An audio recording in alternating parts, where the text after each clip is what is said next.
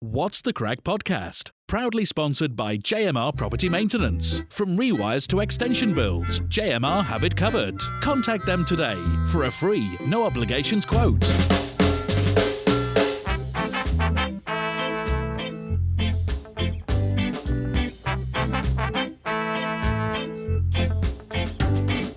Welcome back to part 2 of What's the Crack podcast in proud association with JMR Property Maintenance and the Rialto Plaza.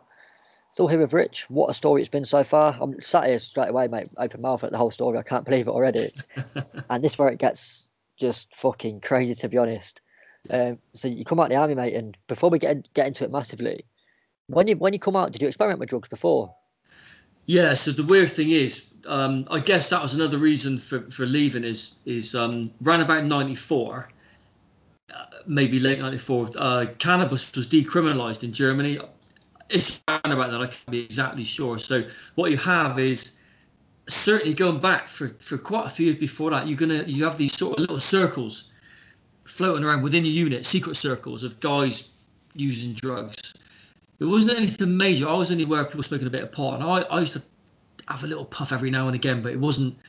I didn't smoke, you see, so I didn't really ever bother. I didn't know how to smoke. I looked like a fucking idiot if I tried to smoke. So I just chose not to do that. So I was kind of dabbling a little bit. Now, when I came back off for Cyprus, I had this 3 weeks leave where I met this girl. And all my mates that I was knocking around with at the time, I'd just gone from smoking pot when I was on leave. Again, I wasn't that interested in it, to taking base or speed. So they said to me, one lad said to me, he said, "Oh, do you want to try a bit?" I said, "Well, what is it?" So speed. I said, "And what is it?" He said, "You'll have a good night." So bear in mind, I'd just done 6 months. Fucking lethal that as well, ain't it? Yeah, it was fucking good stuff. I said, "Just bomb it." So what do you mean? So wrap it up in a Rizzler and then just fucking neck it. So I did. All right, yeah, no worries. So I did that, and I just had 6 months in Cyprus, and I was feeling pretty good about myself anyway. I didn't realise that this stuff would make me talk for England.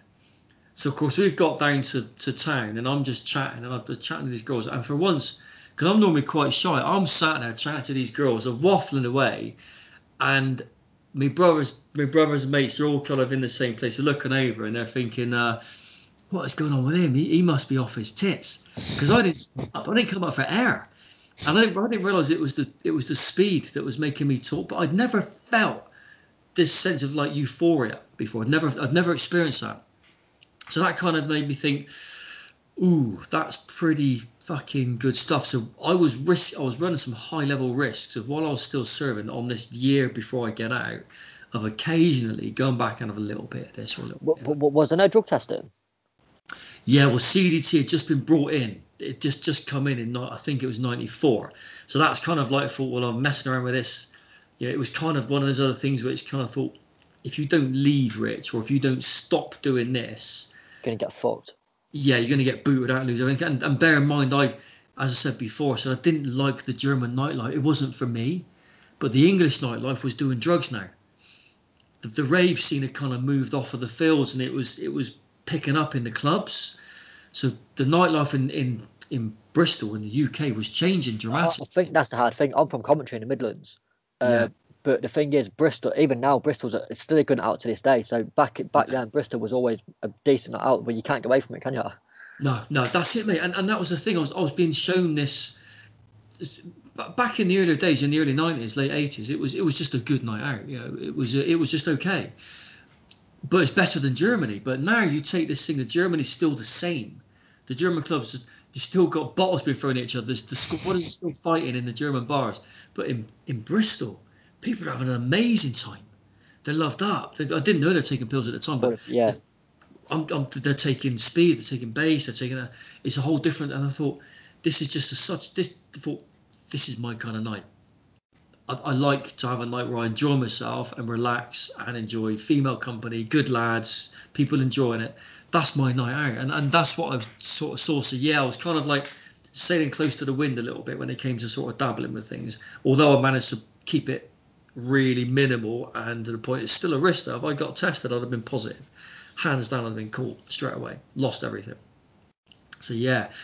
So I got out, yeah, and I think that was when the ID card was handed in and everything else. I'd already started dabbling with ecstasy. Now I was doing the door work for only about 3 months, not long, because I was taking amphetamine on the nights. I was doing a door Thursday, Friday, Saturday, usually Friday and a Saturday.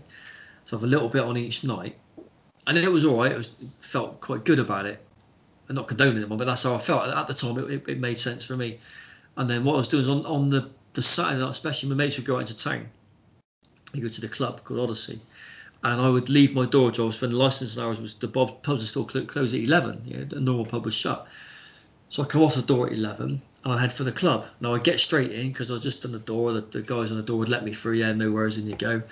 I see me mates and they're all fucking off their tits, aren't they? And I'm thinking, what have we done? We've had a pill. And I'm thinking, by now my speed is like well worn off. I was like just feeling paranoid and anything else. Just wasn't having a good time. I said, right, he said, do you want one? I said, well, I've never had one before. So, well, I may as well, hadn't I? Let's give it a shot, see what it's all about. So he disappeared off for like about 10 minutes. He came back and he said, "You go, mate." And he said, "What is this?" I said, "It's a dirty dollar." And I said, what does that mean? He said, that's what it is. So I looked at it, this little pill with a dollar on it. Stamped on it. Yeah, so it says it all, doesn't it? Got it in, took it. And I didn't know, all I knew was that these things could kill you. Kind of like, it was hype, wasn't it? Back in the mid-90s, it was like, yeah, but the ecstasy is dangerous, it'll kill you. Whether that be right or wrong, it didn't matter at the time. I still did it, you know. So I kind of like necked this pill, and I think within about half an hour, 40 minutes, I couldn't believe what was going on. You know, I know exactly. I don't know if you remember this, but obviously I followed you on TikTok for a bit, and you put a video out. I don't know when this was, but you said in July 2019, your life got back together. Yeah. And that's when mine fell apart for about a year then. And you replied back to me saying, "Oh, I hope you're right, man." I thought, nice geezer he is. Yeah. So that's when I started kind of fucking sniffing going at a little bit. But before then, I was at a gig in 2000. I was born in 92, so I'm 29 now. But back in 2007, I had my first pill, and I thought, I don't know what it is. Just give me one. Half an hour later, mate, I was on top of the world. Absolutely unbelievable. Oh, it's mental, isn't it? Absolutely mental. Yeah. And that's what I felt. First time I could hear the music booming, the DJ's voice, and I could hear people talking. I couldn't, but I could hear voices across the room. I could hear everything. My senses were so alert, and I thought, I got to dance. My mates said, "Come on, let's go, let's do it." I thought, yeah, come on, let's go. So we went down, and we just, and that's when to me, it kind of made sense. I suddenly understood what it was all about, what the hype was about. It kind of like, and I just sort of enjoyed that moment and didn't really think much more about it. I just sort of walked away and left it at that. And then I sort of stopped doing the door work. I got a bit fed up with it because I didn't want to be stood on the door when I could have been out partying. I thought, I didn't get out of the army to stand on a fucking door on the same night when I should be out enjoying myself. He said, otherwise I may as well be on stag with some fucking tool who can't hold a conversation. So what am I doing now? Why am I on the door? Why am I stagging on the door? Why am I doing this? So I just sort of like said to the staff, like, sorry guys, I'm not going to do this anymore. It's not for me. It's not for me. I need to move on. I'm still doing surveillance. That had, by the time I got into the summer or the back end of the summer, 95, I had a full-time job surveillance. We'll say full-time 4 or 5 days a week, which is plenty. I was happy with that. Plus, I've still been paid with the army up until the end of August. So I didn't really think about dealing. It wasn't really necessary because the money was coming in from every angle. It wasn't really a thought until we had a little clique of 5 of us. I don't want to miss anyone out because there were 5 of us. 5 because my mate from London who got out with me did the bodyguard course. He would come down on the occasional weekend, but there were 4 of us. Mostly, sometimes 5. Now, by then I've moved into a different house. I'd moved into a little flat for ex-forces. It was perfect. It was, in a sense, disastrous because it was 2 Victorian houses converted into 6 flats for just ex-forces. So I'll go back to that in a minute. I had a top floor flat, little penthouse. It was lovely, or I thought it was lovely. And I was happy to just have a little dabble on the pill every Saturday with me mates at the time, and one of the lads in that circle would go and get our pills for us because he knew the guy, he knew the dealer, he knew the guy where to get them from. I didn't know the guy, so he'd go off and he would get his us our 4 pills for £10 each. We'd pay our tenner, and we'd have a good night doing it. You know, we'd really enjoy it. And then we went like this for about a month or so, and he said, "Oh, I don't want to do it anymore." And he said, "Do you want to get him, Rich?" I said, "Well, I don't mind, yeah." He said, "What's the situation?" He gave me the guy's number. I've met the guy, and he comes out. I mean, we're good friends. We still are. You know, he's done his time. He's moved on. So I'm not going to say his name, but he was instrumental in my direction. If it wouldn't have been someone else, you know, and it's not his fault, but he was there, and he was a good person to work with because he was straight up. You know, so when I seen him in the middle of the day on a Saturday, went round to his house. I think his dog had just ate his budgie. He'd just come out of prison. He had a budgie called Porridge, and I'm pretty sure his dog had ate his budgie. If you ever watch this, he'll know. Confirm that if I did. Anyway, so I walked into pandemonium. My fucking dog's just ate me budgie. So he said, "How many do you want, mate?" So I only need like whatever mate he was getting 4. He said, "Well, look, I'll do them for you. You can have them for like £8 each." He said, "Do you want to take 5? You know, then you or pay tenors, you get 5. You get them.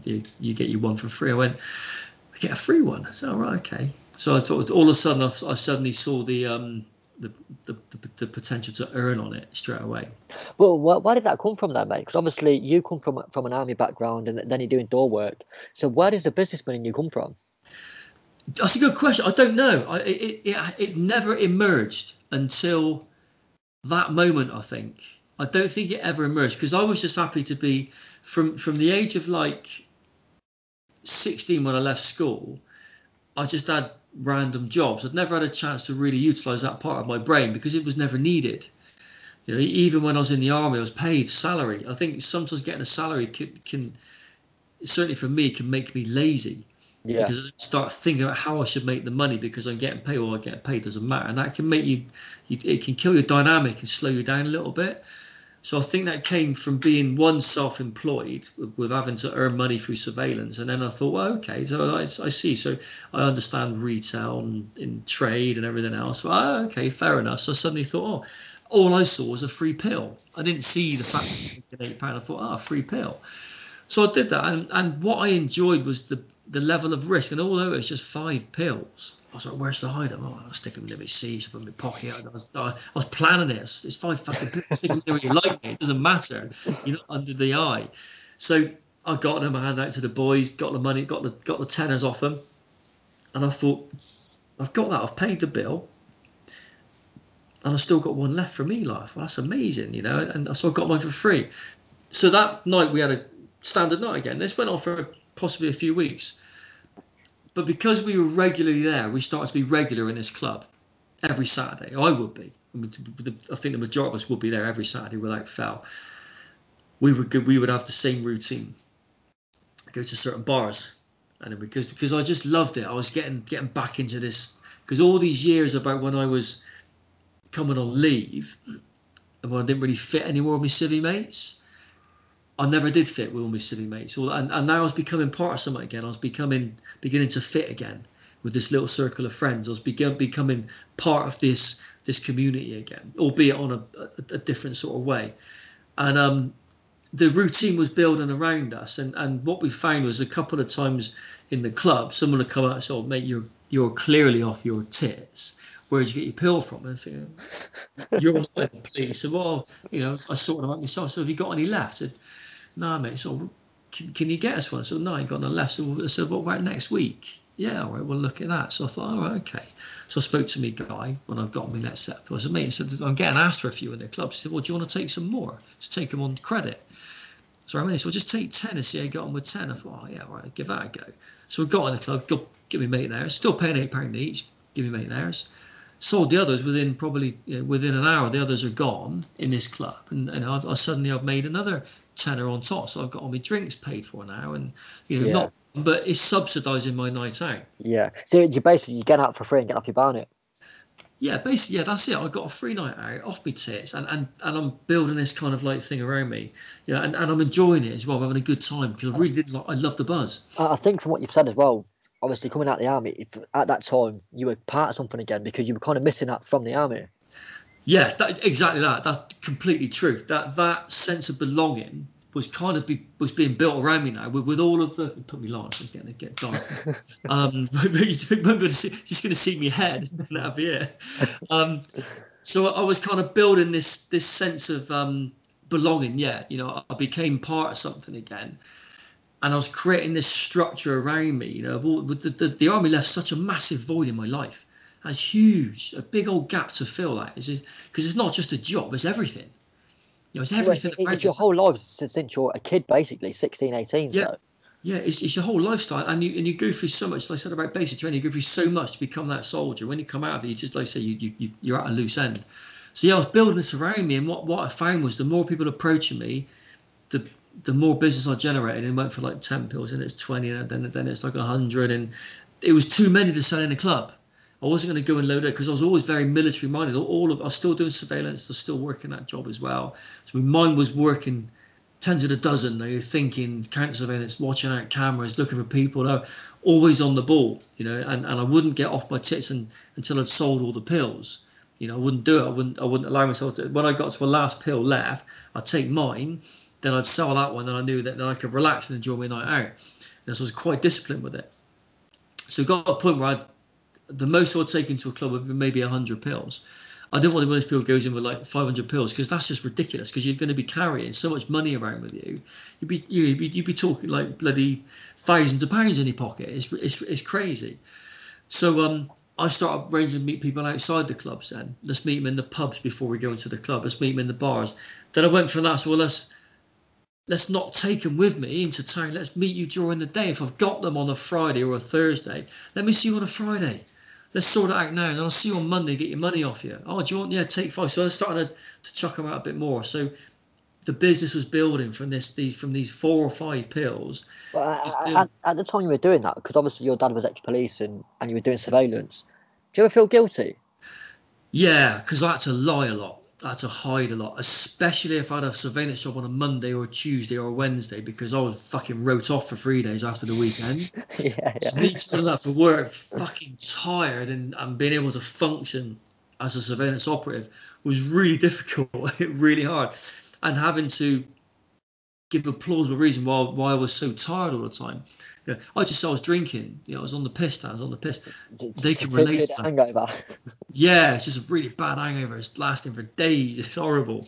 But the weird thing is with my dad is I got away with certain things. He had no sense of smell. He had a sinus operation years ago, and it went wrong. It fucked up a sense. He's got no sense of smell.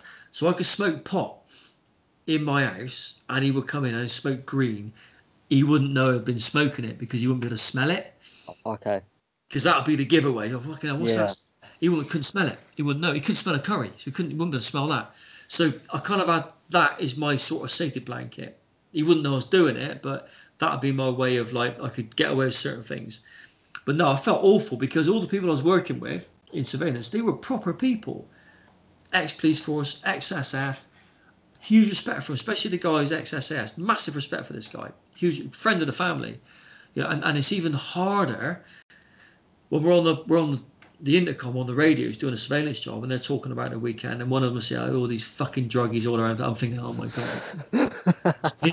They're talking about me.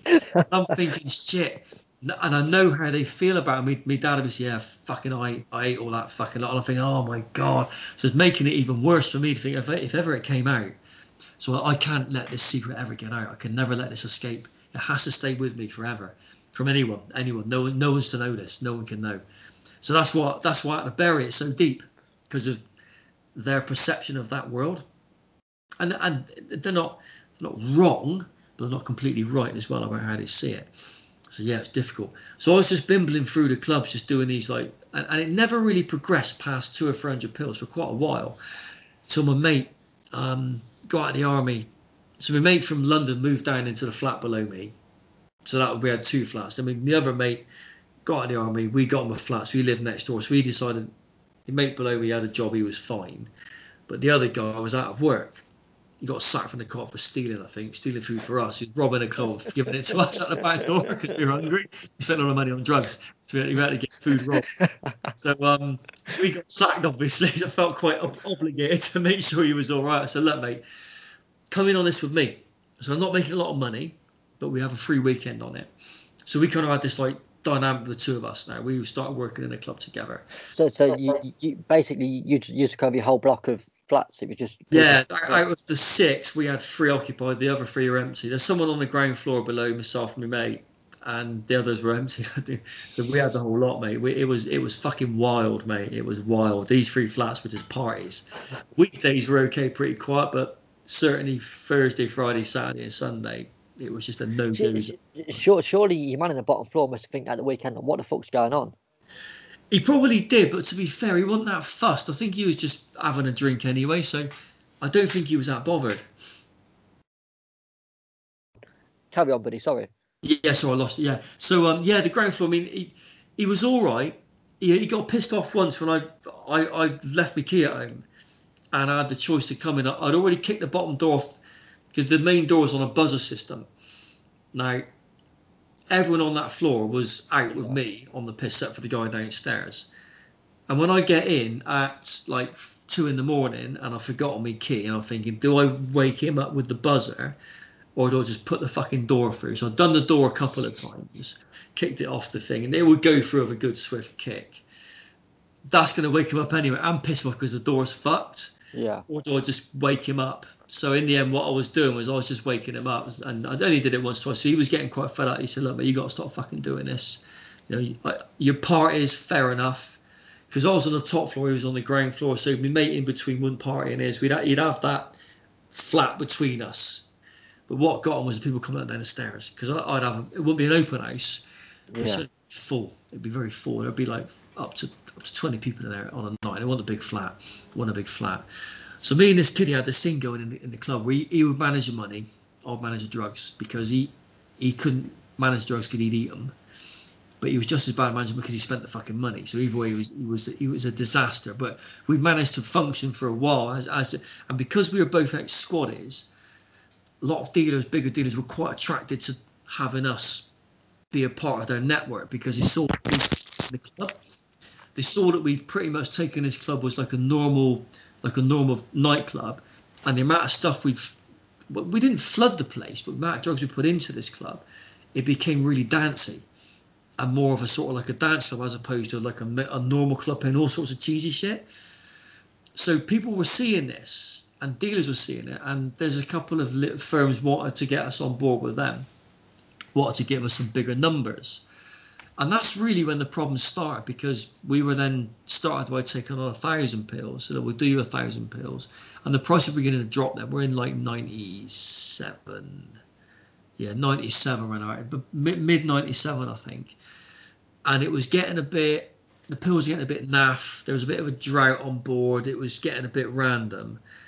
And we were kind of experimenting with the different dealers we were going to. The guy that I was going to all that time, he was brilliant, but I'd been offered a better price someone else. He said, "Look, mate, it's business. If you got a better price, you do what you got to do. You know, that's fine. There's no malice. If it doesn't work out, come back to me. It's no stress."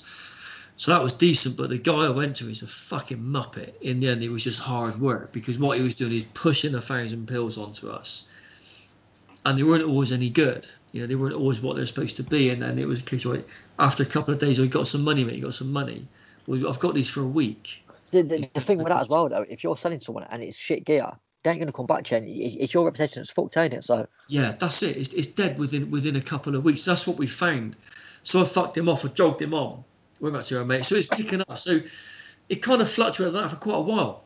It was going like that for a good few years until I got to about 2002, and the market just completely died. The accent had fallen out of it. They were down to pence. You know, I was buying 10,000 a week or 10,000 at a time, and I was paying like 30p, 40p each on them. yeah, But I was only making like 10p a pill. I thought, what's the point in like making, you know, a couple of £100 on fucking 10,000 pills or you know, thereabouts, and then risking the same amount of time for a Class A drug? It just didn't make sense to me. For business-wise, it was making them money. So the debts were, because we were still going out partying, and came into 98. I've met my wife at the time. So the scene for me was beginning to change. So in 2002, I've been with my missus. Our first son was born. The money was really bad. So I thought, do you know what? I'm gonna go now. I'm gonna bin the pills. I'm gonna get on and start looking at doing coke. Oh, I lost you, mate. I'm back now. Yeah. At the time, mate, did she know what was going on, your missus, or? No, She don't have a was all clue. now? Luckily, this fabrication I created around not telling anyone, including my dad, was with anyone, my whole family, all of my friends, all the people that I was close to. They didn't have a clue. I just kept it quiet. And I think the plausibility of it was that I was still doing security here and there. So if I was ever doing anything dodgy, I would say I'm off on a surveillance job, or it's a meeting to do with security. I'm going to go check an address out. There's always a plausible reason why I'd have some sort of clandestine meeting, so I could kind of get away with a few things. Yeah. So that's kind of how I ran it, and I kept running that all the way through. I didn't even change that story. I ran that right the way through to almost to the very end, until I had another business set up. But at the time, my mate that I was getting the pills from, he'd been selling coke for about a year. And he was doing all right. He was doing okay. He was making some good money on it, but he was really good. He was very good with his money. He was a brilliant businessman, very, very clever. And I said, I want to get into doing coke now. And he said, well, yeah. Sorry, go on. Before you got into coke, had you had long before, or? Yeah, I'd done a little dabble. I've been trying it. Yeah, I've been having a little bit occasionally, not heavily. A lot of my friends. So if we backtrack, the pill scene was really flourished till about 97, 98 for us. Yeah. And when the pills went a bit shit, people started sniffing coke instead. So we went from in the clubs, we were dancing, and we stood in the bars then, just sort of taking it calm, having little tutor bottles, little tiny bullet bottles. We were messing around with those. And they were all doing that. But I wasn't interested in selling grams. I didn't really, because I had a couple of friends doing that, and all I saw was them stressing out. I'd see them, I'd be around there, and they'd go and buy an ounce off of this guy that I was mates with. They'd buy an ounce off of him because he was selling about half a key a week or a quarter key a week.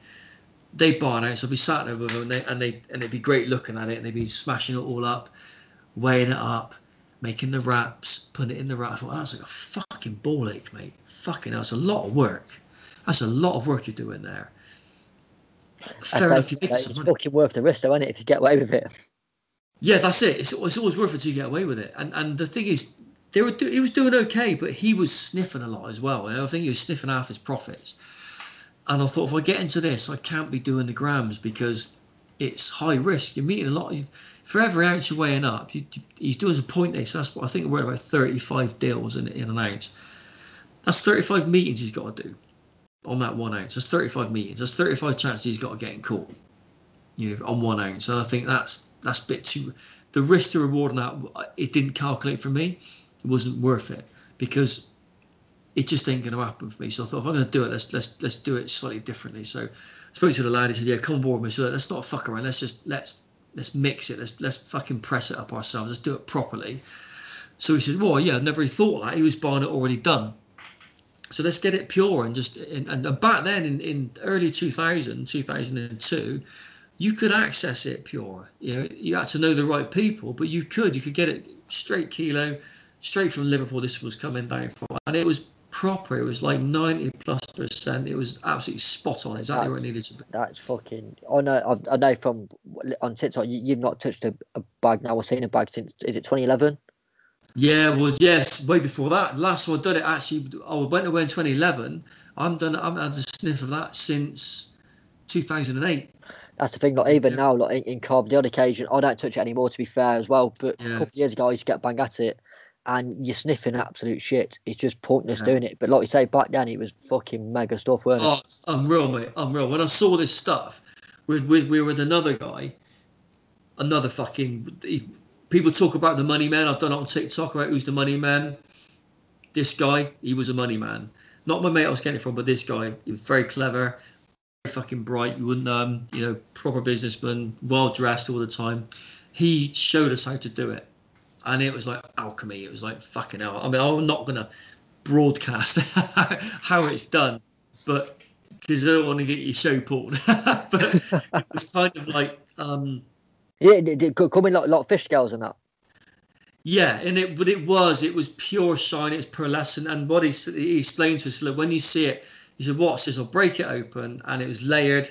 So you knew it layered because it was liquid when it went into the jungle. You could see that it was liquid, and you could see that the way that it's come apart. That's never seen daylight. The last time I saw daylight, it was in the jungle. Yeah. The inside of that block has not been exposed because it is pure, it's shiny. No matter where you break it, it's exactly the same all the way through. It's like cutting a bit of gold. Where you cut it, it's the same consistency, the same colour, and that's what it looked like, but very shiny white. And he said, "Right, this is what you mix it with. This is the thing. This is your ratio. This is what you do." And it was a case of like hydraulic press, molds, lots of pumping with your arm, and out it comes. There you go, wire. That's it. So we were turning at the time 1:3, which was a respectable thing. It was going to be about 35%, and he was doing his thing. And I thought, this is great. I thought, I haven't got any customers.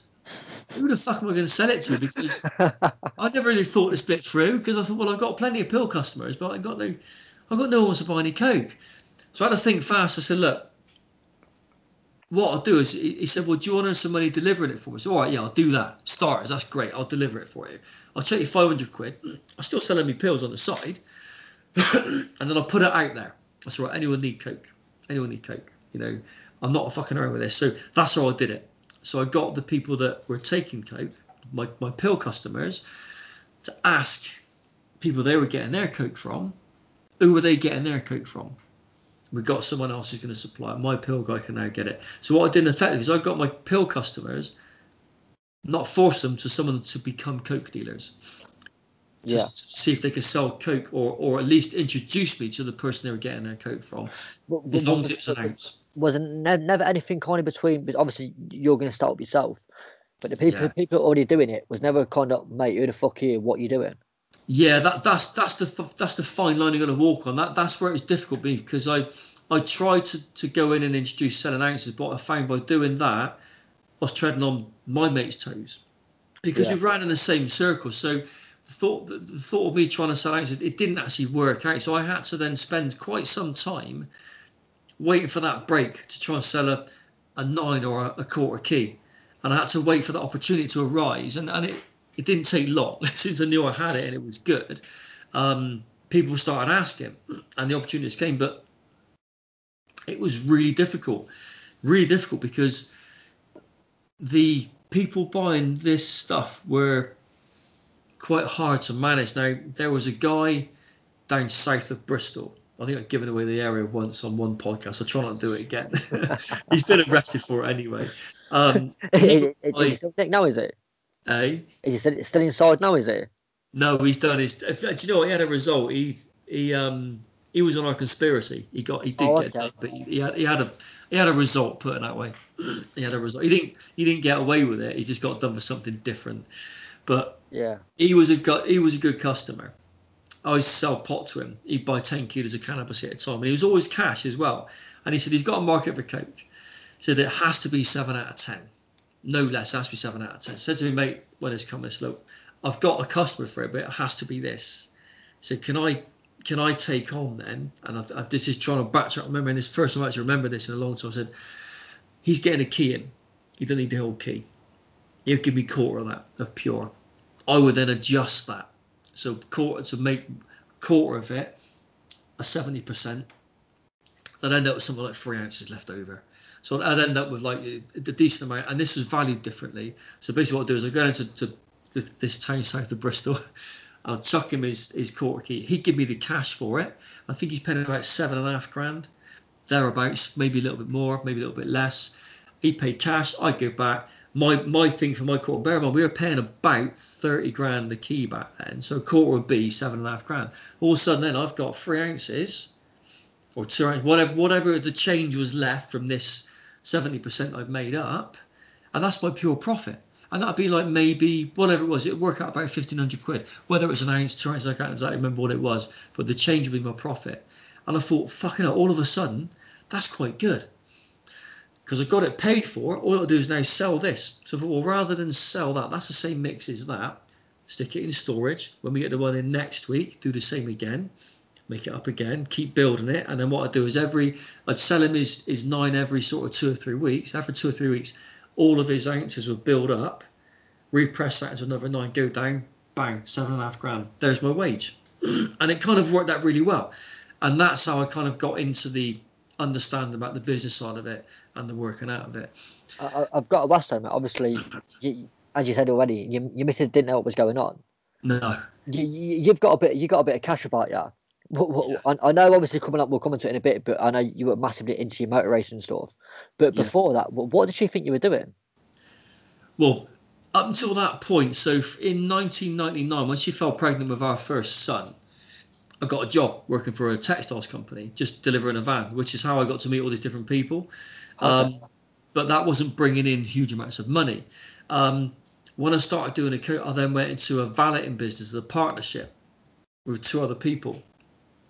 And my job was promoting it. And all I would do then is I would launder my money through this valeting business. And then whatever came through and came to the other side was plausible. It was money earned from commissions or doing jobs. So that's how I sort of explained the money to her. So really it kind of worked. And then at that stage in 2002, money was okay. But 2003, it started to pick up a little bit more. And that's when I first got into the modified car scene, sort of back end of 03.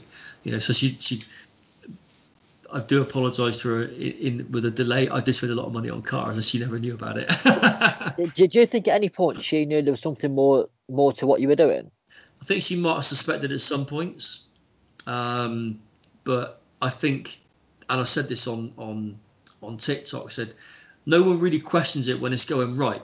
Absolutely. Because why would they? If the money appears to be genuine and it appears to be coming from a good source and it's not illegal. And bear in mind, back 20 years ago, cash wasn't as questioned as it is now. People question large amounts of cash all day long now. Yeah. Back then in 2000 and 2003, POCR had just come in, so process of crime was only just invented in 2002. So due diligence wasn't really enforced into any business to some time after that. So you could spend large amounts of cash or be paid in cash and not really be questioned too much. So to turn up to go on holiday and pay cash, it wasn't really seen as out of the ordinary for anyone. So really, I managed to sort of keep her off the scent for quite a while. And then really, in 2005, I took on my snack van business, which is brilliant for cleaning money up because it just, whether the van did well or not, it don't really matter, does it? It didn't matter, did it? No, I just sit there and eat the food. It's whatever I made could go through. It didn't matter. And even if I didn't sell, the van would be out for rent on a weekend to an event for someone, whatever I wanted it to be. It just didn't matter because that van was worthwhile spending the money on to buy it, so that I could push money through it if I needed to. But it was up and down. It wasn't the case that there was loads of money coming in all the time. It was far from it. It was a bit of a roller coaster for quite some time. Certainly from, I think, 2002 when I first got into selling coke, it was a rocky start of trying to get the customers up and running. And when it was always if one part of the business was going well, another part was going terribly. So the good part would have to maybe sort of support the bad part. If I was doing well with the coke and it was bringing in some money, I might have taken a loss on some cannabis. It might have been a shit crop, or it might have been someone from Holland has been spun. It was no good to go back and I'd lose money on that, so I'd have to take the profit on this to pay for that. So it was kind of using these three or four different things I was selling, like pills, cannabis, coke, and both sorts of cannabis, to try and balance each other. And it was just headache. It was loads of stress. Excuse me, because it just wasn't paying the way it should be. So in the end, around about 04, 05, I really laid back for selling the pills. I thought it's just not making the money. They're creating problems. I just got them in as more of a mutual friend. He's in the book, a chap called Alfie. He used to sell a fair few, so I literally got them in for him because we had a few things going on where we helped each other out when things were going a bit tits up for me. So I kind of kept getting them in for him, and by doing that, it kind of functioned quite well, more as a way of keeping him sweet, But the coke was where the money could have been, so I kind of focused on that really. But it was up and down. It was a horrendous journey, meeting up with some of the wrong people to deal with, constantly meeting the wrong people to deal with, things constantly going wrong, until we got to I think it was about 05, 06, which is when the book came into play. That was in 2006, when things went catastrophically wrong. But I won't give that away because that's actually in the book itself. And that kind of really, the whole disaster around Charlie 4 Kilo is what slingshot me into the bigger sales by being introduced to people through what the books are going to be released about. Just in terms of the book as well, but for anyone listening, the first book is available now on Amazon and other good retailers as well. Yes. And I think, from what I understand, Rich, there's going to be a couple more, isn't there?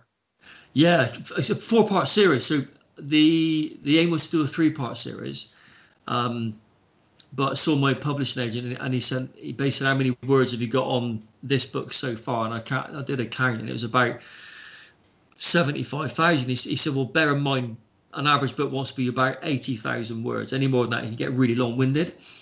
I said, right, okay. And he said, how much you got left? I'm about halfway. He said, right, can you cut it short and do another part? I said, well, I can do, yeah. So basically, it's now going to be a quadrology of 4 books. So I released it at part 2, and people say, I've bought the book, it says part 2, have I missed part 1? I said, no, part 1's not out yet. I started it at part 2. I'll be honest, I've read it, and it finishes on a fucking cliffhanger, man, and it did my head in when it finished. Yeah, people have called me all sorts of names. I was fuming myself, mate. I know. It was a real, it just like, it ends just like that. I mean, It really is sudden. It's like, bang, cut it off. Because I think if I continued it in any point, it would have lost that impact of being a cliffhanger. Because now I know where I can start it, because we all know where it's going to go. It's going to be called Overseas Operations as part 3. So that says it all in the description. So it's about me going over, and I've been linked to the Colombian cartels in Madrid. So I won't say anything more than that. But that's where that goes. Have you started writing it yet? No, I'm literally just about to buy now, this week, the equipment for the Audible version. Oh, okay. And the Audible version of Charlie 4 Kilo when that kit arrives. So I'll probably start recording in the next couple of weeks. Hammer that out, get that released to Audible, then I'll start writing part 3. So it's down to work as well, because I'm actually working, as you know, 3, 4, 5 days a week in a normal job. So just finding the time to do my family bit, see friends, and with COVID lifting as well, I've got to find the time. I've got to focus. Obviously, we'll get back onto what we'll talk about in a minute. But for me, from the outside, it's a mad thing we're talking about, because obviously, you've gone from being kind of a top dog in Bristol, to going to prison, which will come on, to coming out, working a normal life again, but then keeping up with your social media on TikTok and you writing a book and stuff. You must think, like, what the fuck is my life? Yeah, it's just busy, mate. It's like whirlwind at the minute. It's absolute chaos, because I've got sort of like 2 separate. I've got me day-to-day graft where I'm out doing removals, and that's fucking hard work. Really good lads. And I've got to say, anyone wants to move house, we like to move it. I'm going to plug them, because they've looked after me from day one. Legendary. These boys have really looked after me, sort of just like the song, we like to move it, and they've got me going from day one. So they've kept me going. But that's hard work. It's really hard work. But in between things I'm answering with TikToks, I'm doing my messages, and I'm trying to sort of build this future of where I need to be going. That's the thing on TikTok as well, though, mate. You post a lot as well. You're always active on that. It's not as if it's kind of a side project. You're always active on that as well. So it's not easy work. No, it's very consuming, because what I found is it does loop a little bit, and as most people know who have followed me on there, I have got more than one account, because my main account has been banned and had that many violations for obvious reasons, that every ban now costs me a week to 2 weeks of non-posting. So I go onto my backup account, and then that's now getting the same bans. I've got to ask you while we're on it, because obviously without TikTok, I wouldn't know who you are, mate. What made you go onto TikTok? Because I got into TikTok in the first lockdown. I was bored. I was going, go on TikTok. Fucking hell was that? So I went on it, and that's next thing you know, I can't get off there. I don't post, but I just watch people's videos. Oh, do you know what? I started off because I've always had this message, and it wasn't just a book. It was about veterans struggling in the community and their transitions. So my initial thing was to try and start. So, well, look, let's talk about veterans and how we struggle. So I did these things back in the early days of TikTok, and this was last year. It was called Civvy versus Squaddy, about the difference how a Squaddy would approach something and how a civilian would approach the same thing. So I did these comparisons. I did about 5 or 6 of them.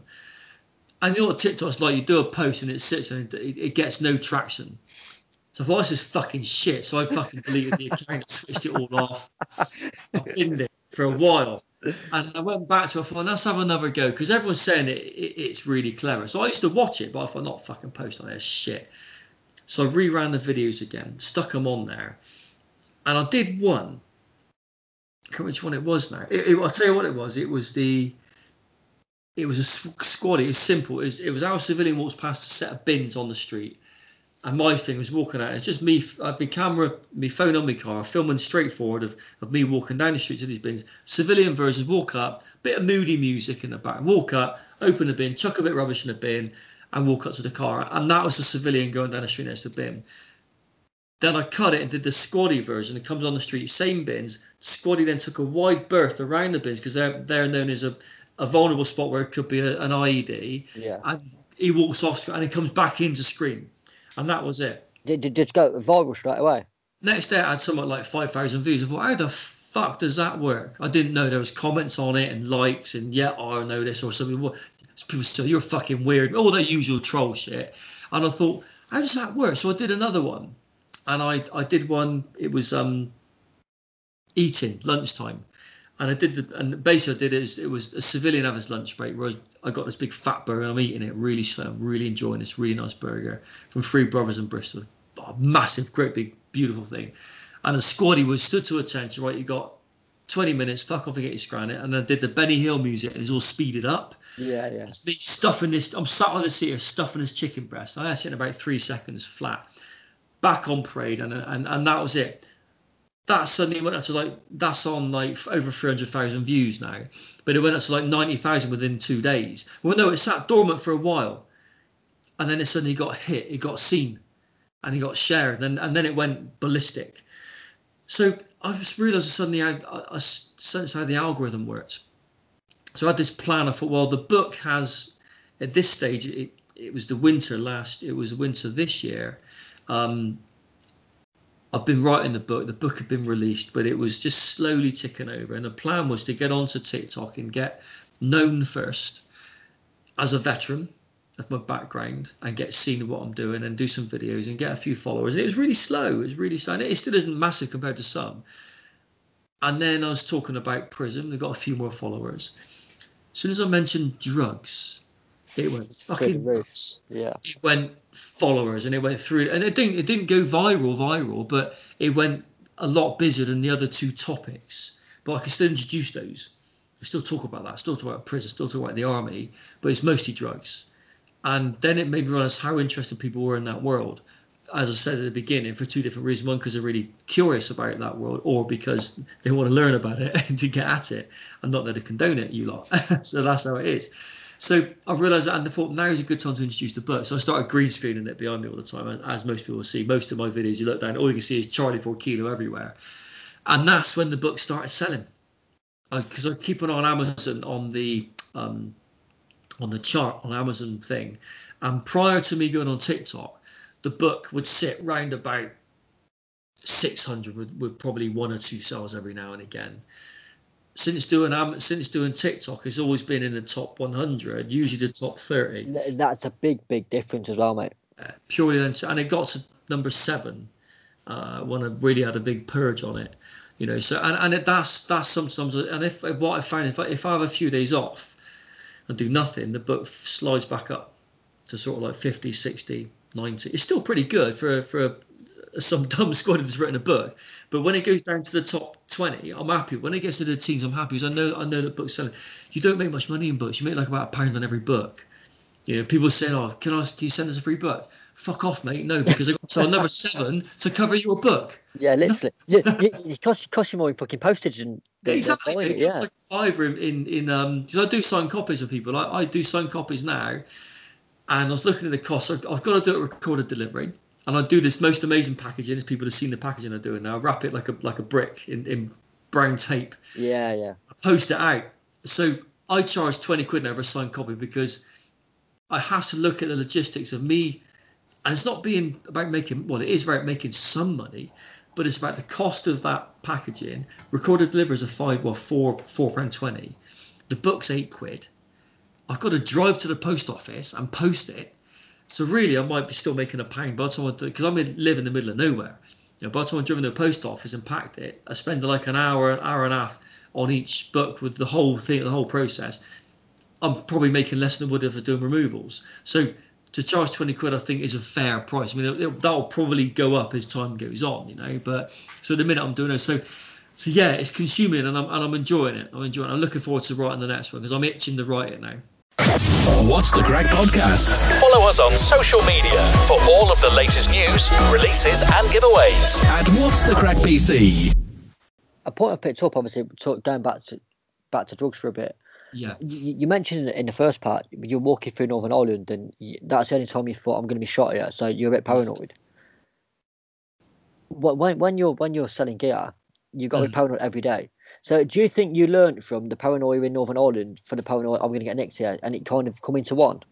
Yeah, that's probably the downside of the military training is and I describe this well. I do a lot of talks to troops, or I was before COVID, and I talk about when you come out of the forces. I mentioned this void that you've got, and when you become a civilian and you're trying to fill this void, you've got all these virtual boxes you need to tick about how are you going to fill that void.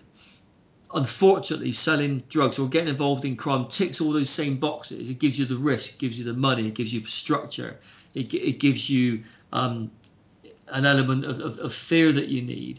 It helps you to meet people. You become a part of something, you become part of a culture. So it ticks all the right boxes for the wrong reasons.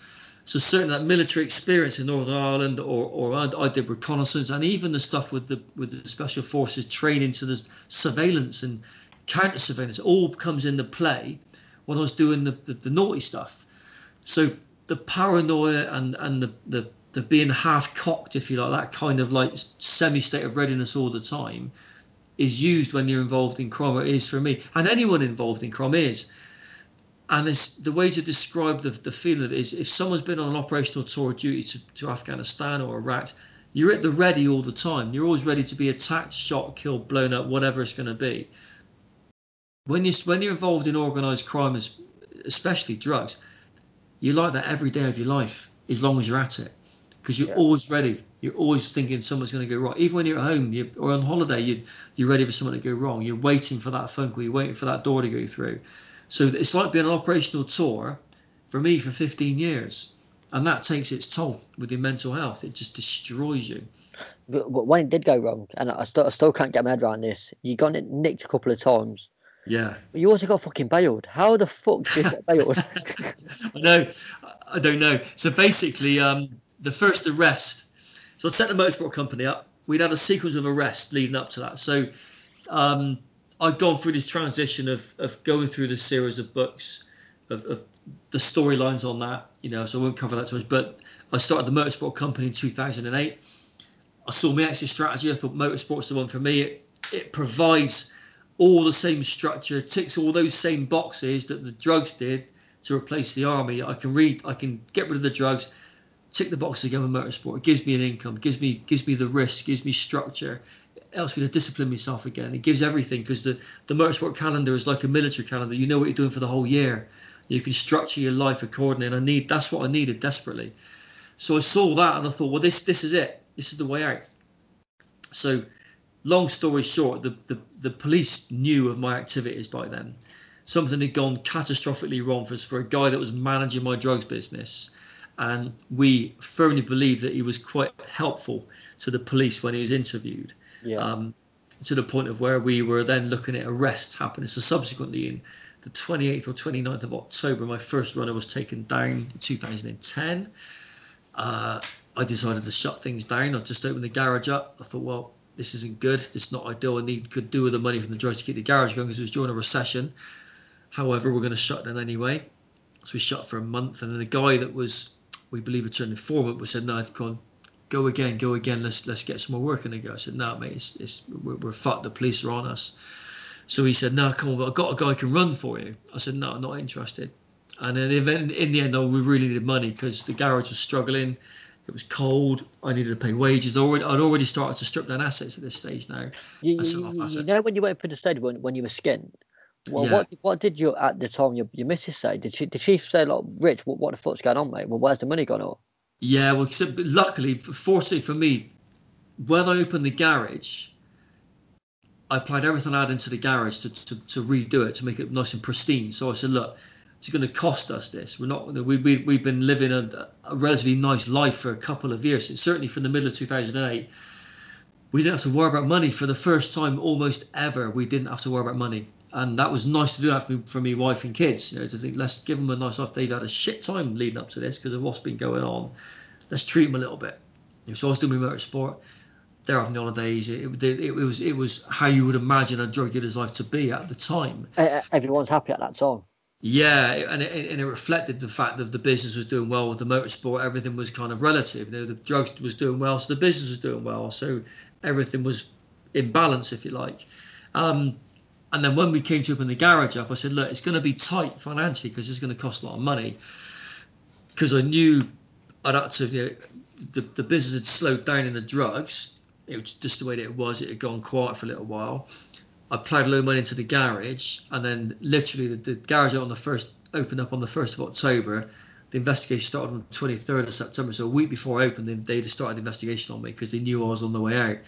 So when the first arrest had happened, naturally there were debts involved with the drug business, which transferred to me struggling with a legitimate business. So basically any financial worries that we had were expected because I'd already kind of paved the way, so that it's going to be tough. It's going to be tight for a little while whilst we get this up and running.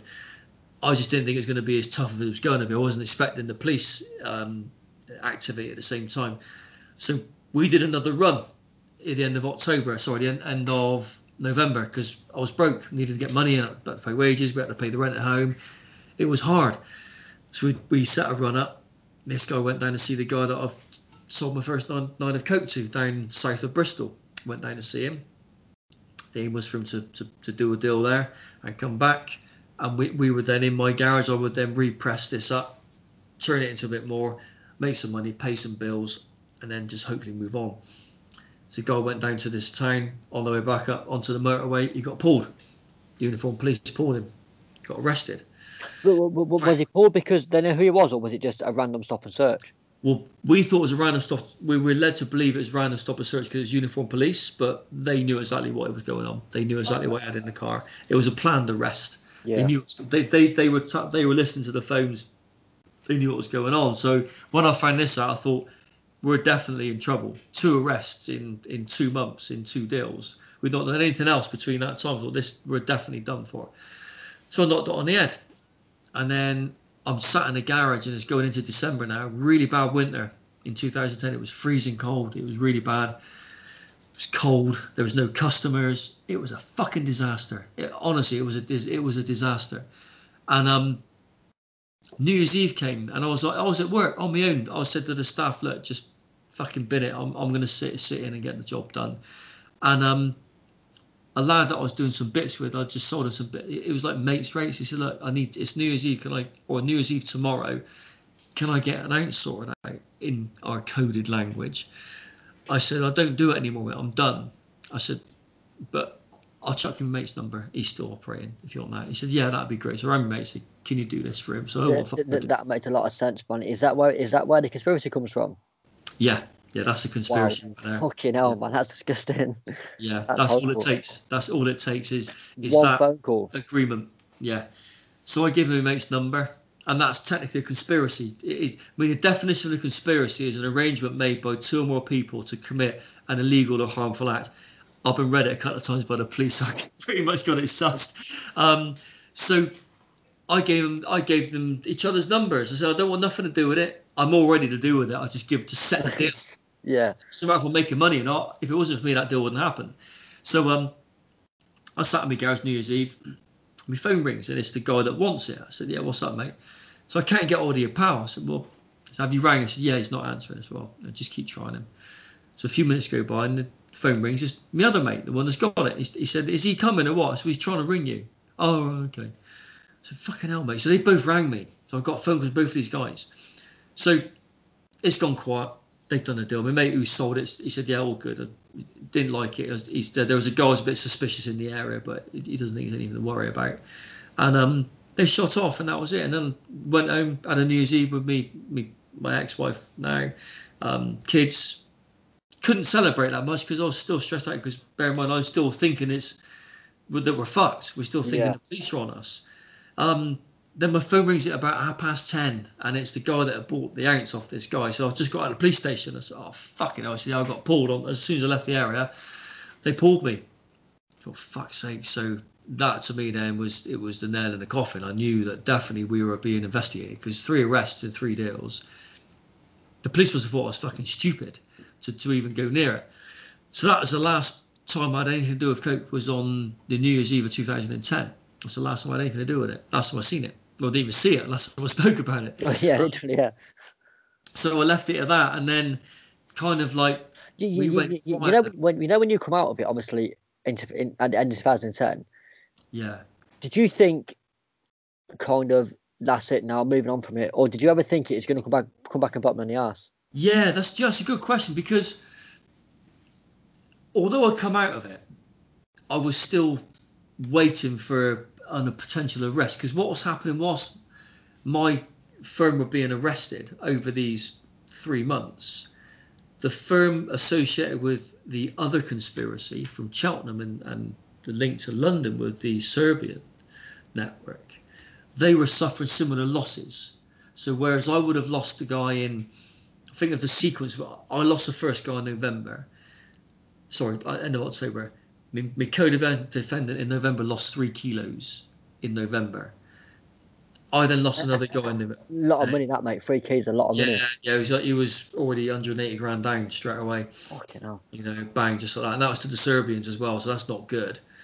Yeah, so he was in trouble. So we're now, because we both did motorsport together, so our lives are quite linked in many different ways.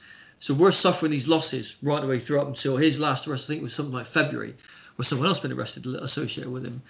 So there were a number of arrests from both conspiracies running parallel to each other from two different investigations. So it was kind of rife. It was all going off around us. You know, people getting nicked, people going down, people being remanded. But we were all still out, just thinking, well, when's it our turn? You know, when's it going to happen? And like, we get into the spring, and I'm thinking to myself, maybe I might be all right. Maybe it's gone. Maybe that we've got through this. You know, so spring's arrived now. We're getting set for a motorsport season, but I've got no money. The garage is just getting ready for the motorsport season to happen. So we thought we'll launch it. We'll launch this season with a good one.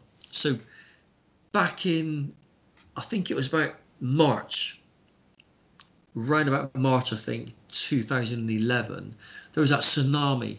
Yeah. Was it in Japan? It was Japan, wasn't it? Yeah, it was. Yeah, ran yeah. So because we all work with Japanese cars, we thought, let's do an event. Let's raise some money for the victims of this tsunami. So we got loads of stickers made up on the sides of the cars. We've got a couple of race teams down there, and it's Castle Coombs' first day of the season. So it was a spring action day, and we were given open access to the pits to do passenger rides all day. So I was out at my Evo to give them passenger rides.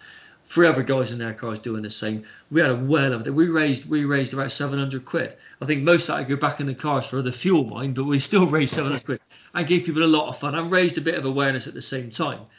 So we had the best day. It was a wicked buzz. It was an amazing day, and just for that one day, I forgot about all the problems. And that was, I think, was on the 11th of April, if I'm right.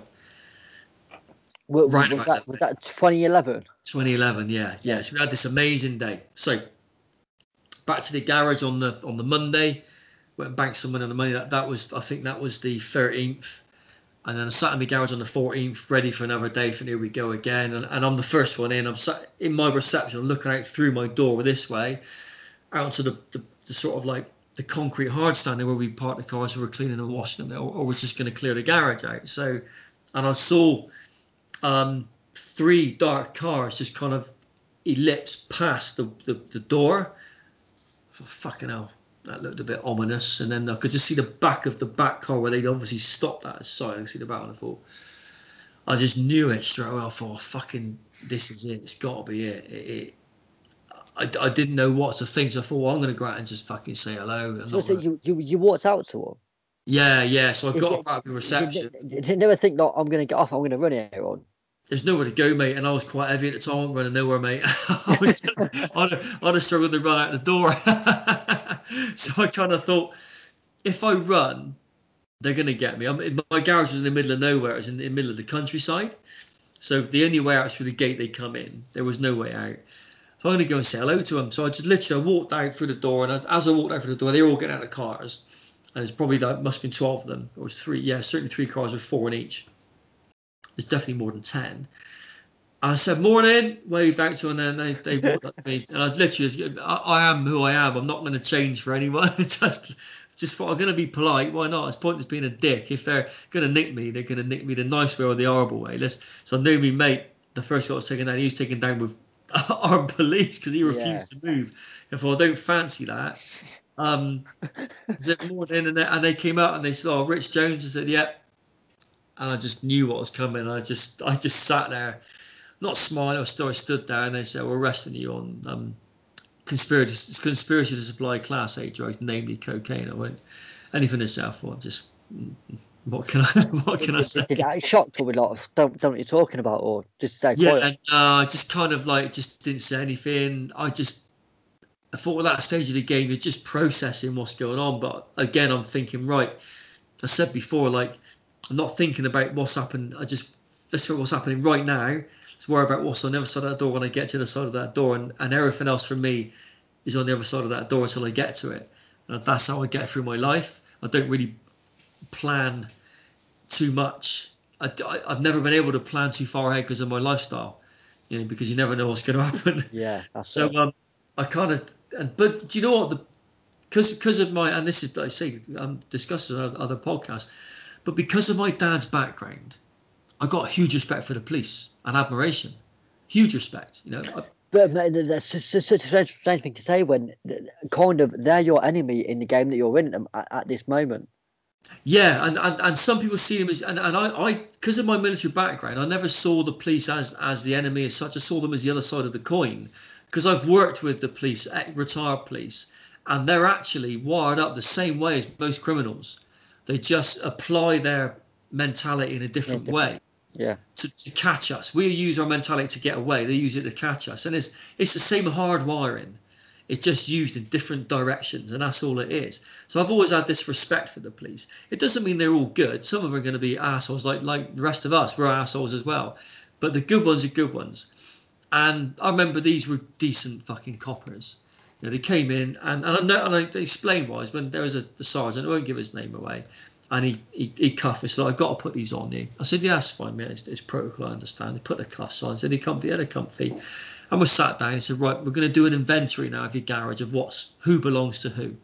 Because it's going to be for proceeds of crime. They said, no, but we need to know what cars are yours, what cars aren't yours, because we're going to be getting warrants to search everything. I said, yeah, that's fine. So he said, right, who's is who? So I cuffs it, right, those in the garage, that's mine. Oh, fuck it, this looks really bad, all these race cars. But by then, they've been stripped down of all the assets because they've been struggling. So they were bare shells. There's nothing left of them. So, right, okay, whilst I have a look out, there's a number of cars outside who are these. So we walked outside, and I sort of he said, which ones are what? I said, well, that. And he grabbed me, and he said, put your hands down. He said, don't let everyone see you're in cuffs. So we don't want to display the fact you're being arrested. Just indicate with your head. I thought, that's decent. You didn't need to do that. Yeah. He said, maybe look a right twat. He said, no, just keep your hands down. Don't let everyone see that you're cuffed. Remain a bit, keep your dignity.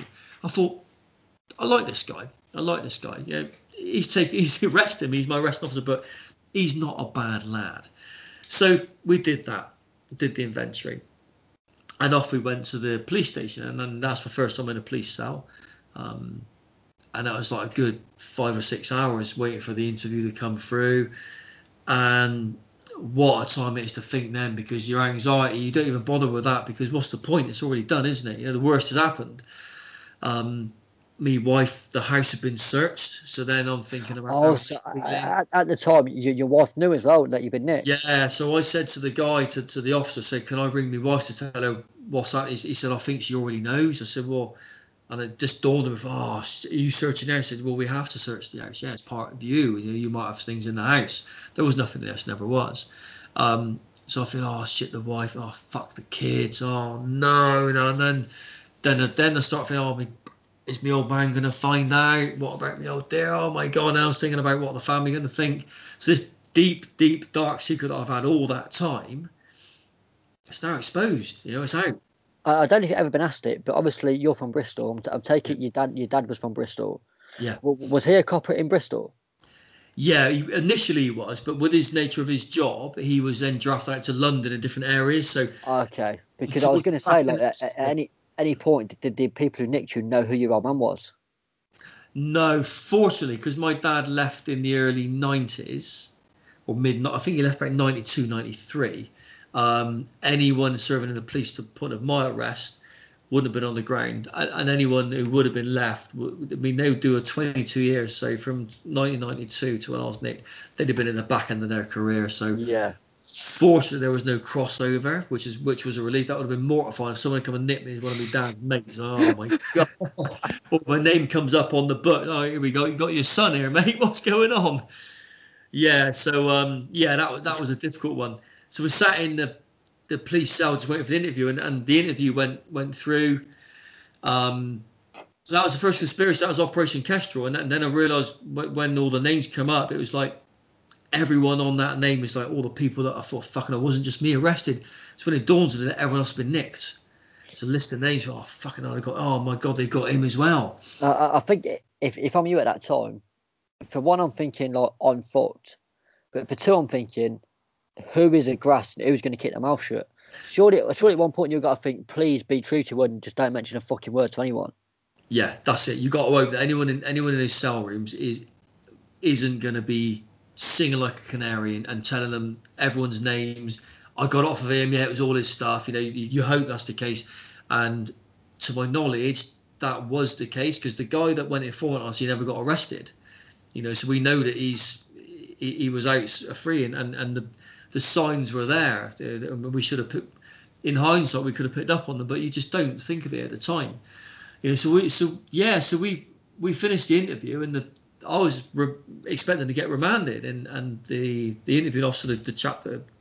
Just in the first interview, did you no comment or did you answer questions? No, what a fucking dick! I actually fucking thought I could fucking style it out. So I said to my brief, he said, "Do you want to go?" I'm going to. I said, "No, I'm going to be fine, mate. I can do this." I wanted a challenge. I wanted to. Honestly, I wasn't going to give anyone. I wasn't going to drop anyone in the shit set for myself.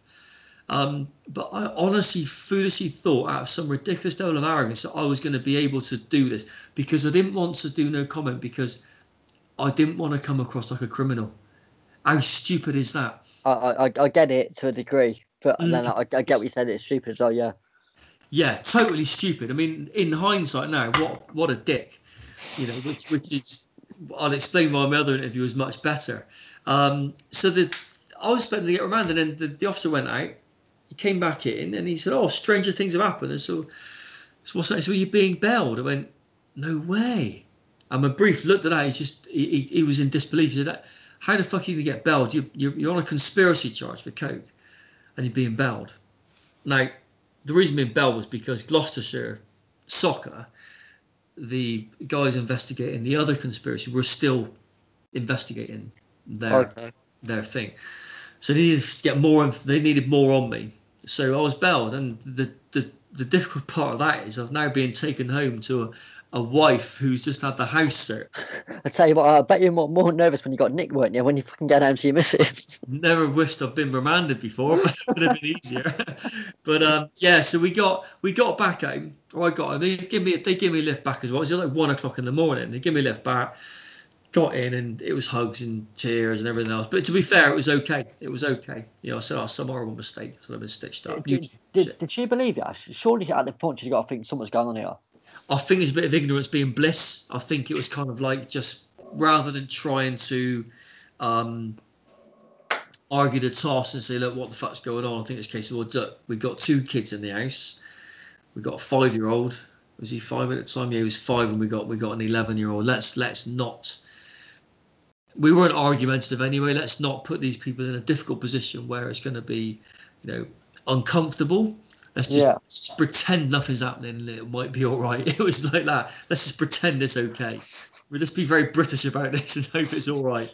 You know, that's what happened. Yeah, maybe it will just go away. And that was my hope. Was I'm going to go not guilty. Let's hope I can wing it. So I went back to work the next day and just pretended nothing happened. You know, just cracked on into the garage. Back to work the next day. Opened up the garage, carried on. Like when you went back in. Well, by then I'd had to let a couple of staff go because the garage was struggling that much. I let two staff members go. So the other one, which was still there, we believe he was interviewed by the police, and he was probably quite not intentionally helpful, but I think he wasn't as economical with the truth as he could have been. I'll put it that way. Yeah. To be fair to him, though, did he know what the crack was or not? I don't think fully, so I can't really blame him. Yeah. You know, I can't blame a civilian for doing their job. Yeah. You know, if he'd have made shit up, then that'd be a different story. But I don't think he did. I think he was just honest. You know, I think he's just being honest. You know, he might. I don't know what he was asked. It could have been anything or nothing. I just don't know.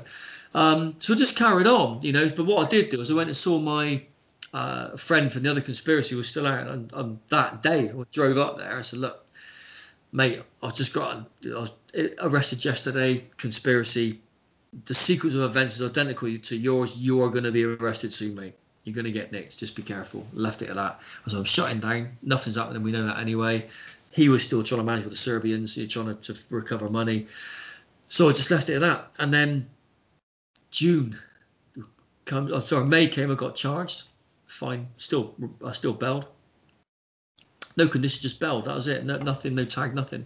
And then June came, and his firm got arrested. The other conspiracy, Operation Berlin, with everyone, and they all got remanded. I thought, fucking hell, that was heavy. So they all got banged up. And then July came, and I sat there, and all right, this is fine. My case is just waiting for court to come up. And then the back end of July, it was July the 29th or something like that. A load of Mark Focus had pulled up outside my garage again. I thought, what the fuck's going on here? Surely they're not back to give me something new. And then in walk I didn't go out this time, in walk a whole load of new faces. I thought, sat at my desk, who are you lot? So we're soccer, Gloucestershire Constabulary. So we're arresting you for conspiracy to supply cocaine. I said, nah. It's been done 2 weeks ago, mate. What are you talking about? You made a mistake, mate. This one's already happened. I said, speak to Raven in Somerset. I said, no, we're having you're getting done again. I said, no, this can't happen. It doesn't work that way. I said, trust me, it works. It happens this way. You're coming with us. So I was arrested again for the same charge. So just before we come on with that one, at any point in between, when you're on bail, ever think about fucking off? No, because I had a missing kids. So yeah. They were at school. It wasn't if I'd been on my own, just me, and I'd had the money to do it, potentially I would have had it on my toes. I'm not saying I would though, because I was willing to face up to the fact that I've done it. So let's deal with it. If I got to go down, let's go down. If you run, you're running for a long time. You're running forever. And if you've got missing kids, so you ruin their lives as well. So it was never an option for me. It was never an option. I had to sit it out and just ride it out and see what happened. So I went down to the Gloucester this time. Went out the motorway, sat down with them. Interview came in, and my brief said, "What do you want to do this time?" I said, "No comment." He said, better than that. Don't say nothing at all. I said, "What do you mean silence?" He said, "Just be silent." I said, "All right, okay, no worries." So I had a 3-hour silent interview with Gloucester. I didn't say a fucking word. I just sat there and just utter silence, just like that. Didn't even move. And he was destroyed, the officer, because this guy was actually quite arrogant. So when he first read his first question, and I said nothing, he just looked at his counterpart, and then he looked at my brief, something like that. Well, was that because in the first interview you spoke to, obviously the other police force, obviously even in Somerset, so did they think you were going to talk to them? Yeah, exactly that. Yeah. So what happened is they at the end of the interview, they said to me, he said, "Why didn't you say nothing?" I said, "Well, don't have to." So, but you commented on the last interview. So I said, "Yeah, but I knew the names on that interview." I said I knew where I knew them from. So on this one, you got names of Serbians and people I don't know. I said, "I've not seen nothing about these people. I don't know them. So best thing is to say nothing at all." So I just kept my mouth shut. So they fucked the fact the office came back in. So you're being bailed. So I'm fine. So I got bailed again. Fucking hell. So I went home again. I said, "Well, bail's in next week." So can I get my phone back? So I just got another phone from Vodafone after my last one had been taken by the police He said, yeah, come back next week and we'll give you your phone back. So right, perfect. So I got that week passes. 5th or 4th of August, got back to Gloucester police station, went in there, and he said, where'd you park? I said, just down in the shorts down there. So, well, I belong. I said, you might be while we're remanding you. So, you bastard. Wow, fucking hell. So you told me to come back and they remanded you there and then? Yeah, so you could have told me. I didn't get a chance to say goodbye. You missed the kids. Did you expect it? No, I didn't have a clue. Didn't even know. I said, we're remanding us, you bastards. So they remanded me. So I spent the day in Gloucester Magistrates Court. Bounced into Gloucester prison, and that was my first day in jail. Was on I was on a Friday. I think it was August the 4th, 2011. First day in jail. And here's a question: what's worse, first day in the army, basic training, or first day in jail? First day in the army, easy. Worse than jail? Yeah, easily. Fucking hell, mate. In jail, you just locked up behind your door. in the army, you're running around like a nutter, being screamed at. I think you've said this before yourself on TikTok. I've seen you say it in other places as well. But I know, apart from your bald head and that, you don't look like a criminal. You don't act like a criminal. So people must have thought you're undercover. 100%. So I had this problem with. Gloucester wasn't too bad because when I got in there on the first morning I woke up, I had a shower, I bumped into my co-defendants, the guys from the Berlin conspiracy. They've been there a month, 2 months now, so they kind of had it pretty much. They used the phrase, "We've got it well sewn up in here, mate." so because they're local boys, they knew everyone in there, so I was fine. They could vouch for me straight away. The guy that was, they were my co-defendants, so I didn't have that issue. Although someone said to me, he did say, he said, "Fucking hell," I said, "It's a good job I know your co-defendants, because if you don't have your co-defendants here, I would have sworn you were undercover." I said, "But I know your co-defendants, and they know you're not." So I thought, well, that's a relief. But that didn't work out so well. When I got to, so we got through the next month, and we were applying for bail because we thought we may as well just give it a go. And we briefly said, "Look, we're going to go for judge in chambers. We'll see if we can get you bail." And they were successful on the 8th of September. They managed to get bail again?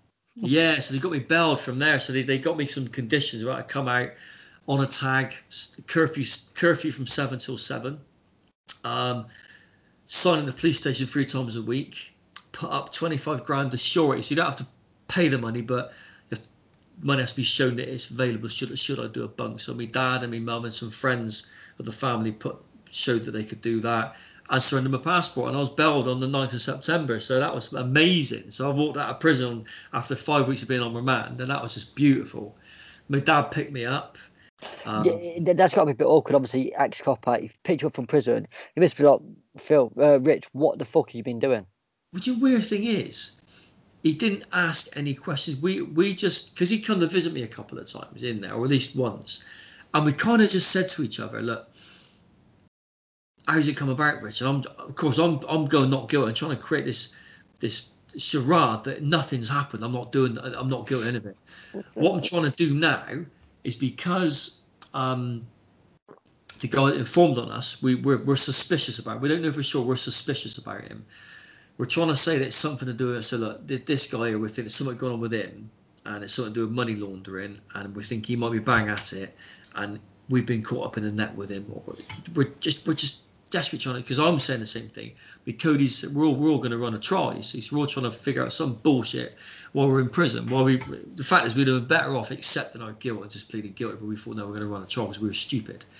So we just ran on that for a while, and that was worse, because then he's thinking, well, you poor fucker, you're in all this trouble you're in, you didn't do nothing wrong. So that was worse, because he's thinking that I'm hard done by. Yeah. I'm not, so I'm on bail. So we go through, the trial starts on the beginning of April 2012. We run a 7-week trial. So what they got this problem, because I've got 2 counts of conspiracy. I'm the only one who's been arrested twice. Everyone else is either count 1, which is the Gloucestershire one, or count 2, which is the Bristol one. And I'm both. I've got 2 charges. So they're saying that we're going to run Mr. Jones on 1 trial with 2 counts of conspiracy against you. Because what they needed to do, because the evidence, I always say it's flimsy, they needed the evidence on both charges to support each other to get a conviction. I've got to ask, just obviously in terms of Gloucester and Cheltenham and stuff, I'm a massive horse racing fan, mate. I go to Cheltenham races every year. Did you Yeah. ever drop off to Cheltenham races? Did you? And No, but do you know what? My co-defendant, this is part of their whole thing. He was married into the family that owns Cheltenham Racecourse. was it? Yeah. Fucking hell, Jesus Christ. Oh yeah, they're not sure. Yeah, literally, yeah. He divorced prior to the arrest, but he was married into the Vesti family who own Cheltenham. Yeah, I know the name. That's madness, mate. Yeah.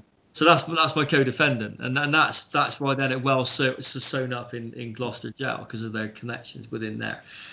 But yeah, so but I've never been. I've been to the Gold Cup weekend though in Cheltenham. It's a fucking good weekend. It is, mate. Something out that is, isn't it? The Friday night. Yeah. Oh, it's amazing. It is. I mean, lots of Irish there. Lots of Irish. Yeah.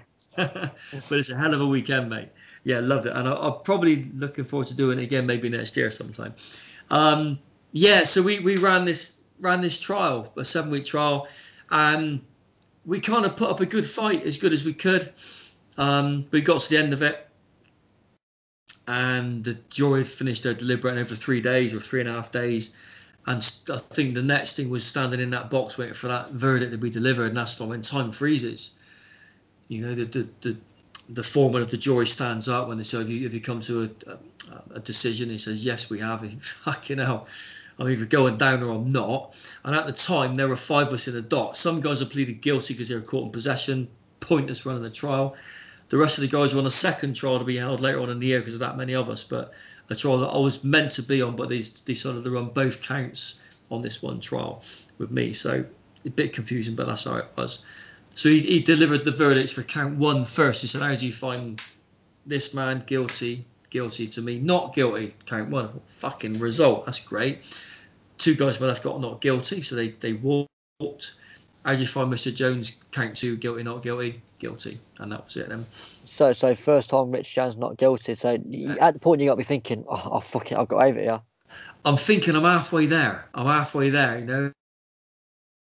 And it'll be a fucking miracle, but it'll be quite something. So yeah, so you read out when they said guilty, I was kind of I knew it was gonna be, but hearing it is something totally different. But when you were guilty, did they give you a kind of let off for being a soldier? Give you time off today? No, did they fuck? So basically, we got remanded that day. So got sent to Bristol prison this time, different kettle of fish.